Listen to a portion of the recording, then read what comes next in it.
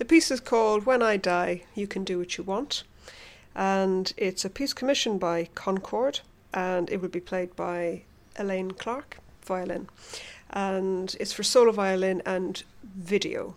And the video part is very important.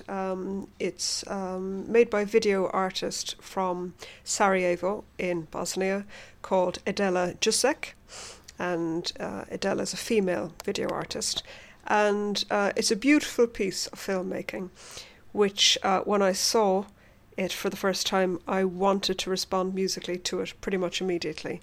I chose solo violin because I wanted to explore idioms of Bosnian Sevda folk music.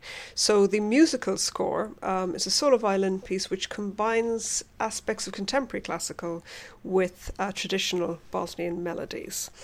The video piece itself, it has a very interesting story. It's quite simply an image of Adela's grandmother.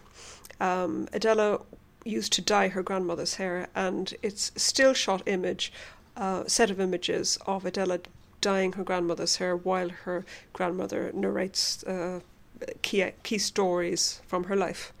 And I thought it made a beautiful visual template. It moves very slowly, and I think the combination of image with music should be very special. The use of image, visual and music, this is something that you're very, very comfortable with and do a lot in your own practice. Yes, I mean, for me, when I'm thinking about making music, I always think visually. Any space I walk into, and any time I'm walking down the street, I'm consumed by visual, the visual rather than sound, actually. And when I'm thinking of making new work in the musical domain, I always give time to how this is going to look to an audience. You know, what does the musician look like? What instrument do they play? And then, is there room for another element within that performance that isn't going to take from the integrity of the musical performance or the composition itself, but is going to add to it? But more importantly, add a layer of metaphor or perceived metaphor for the audience. And that's very important in this piece because it could stand alone as a solo violin piece, absolutely.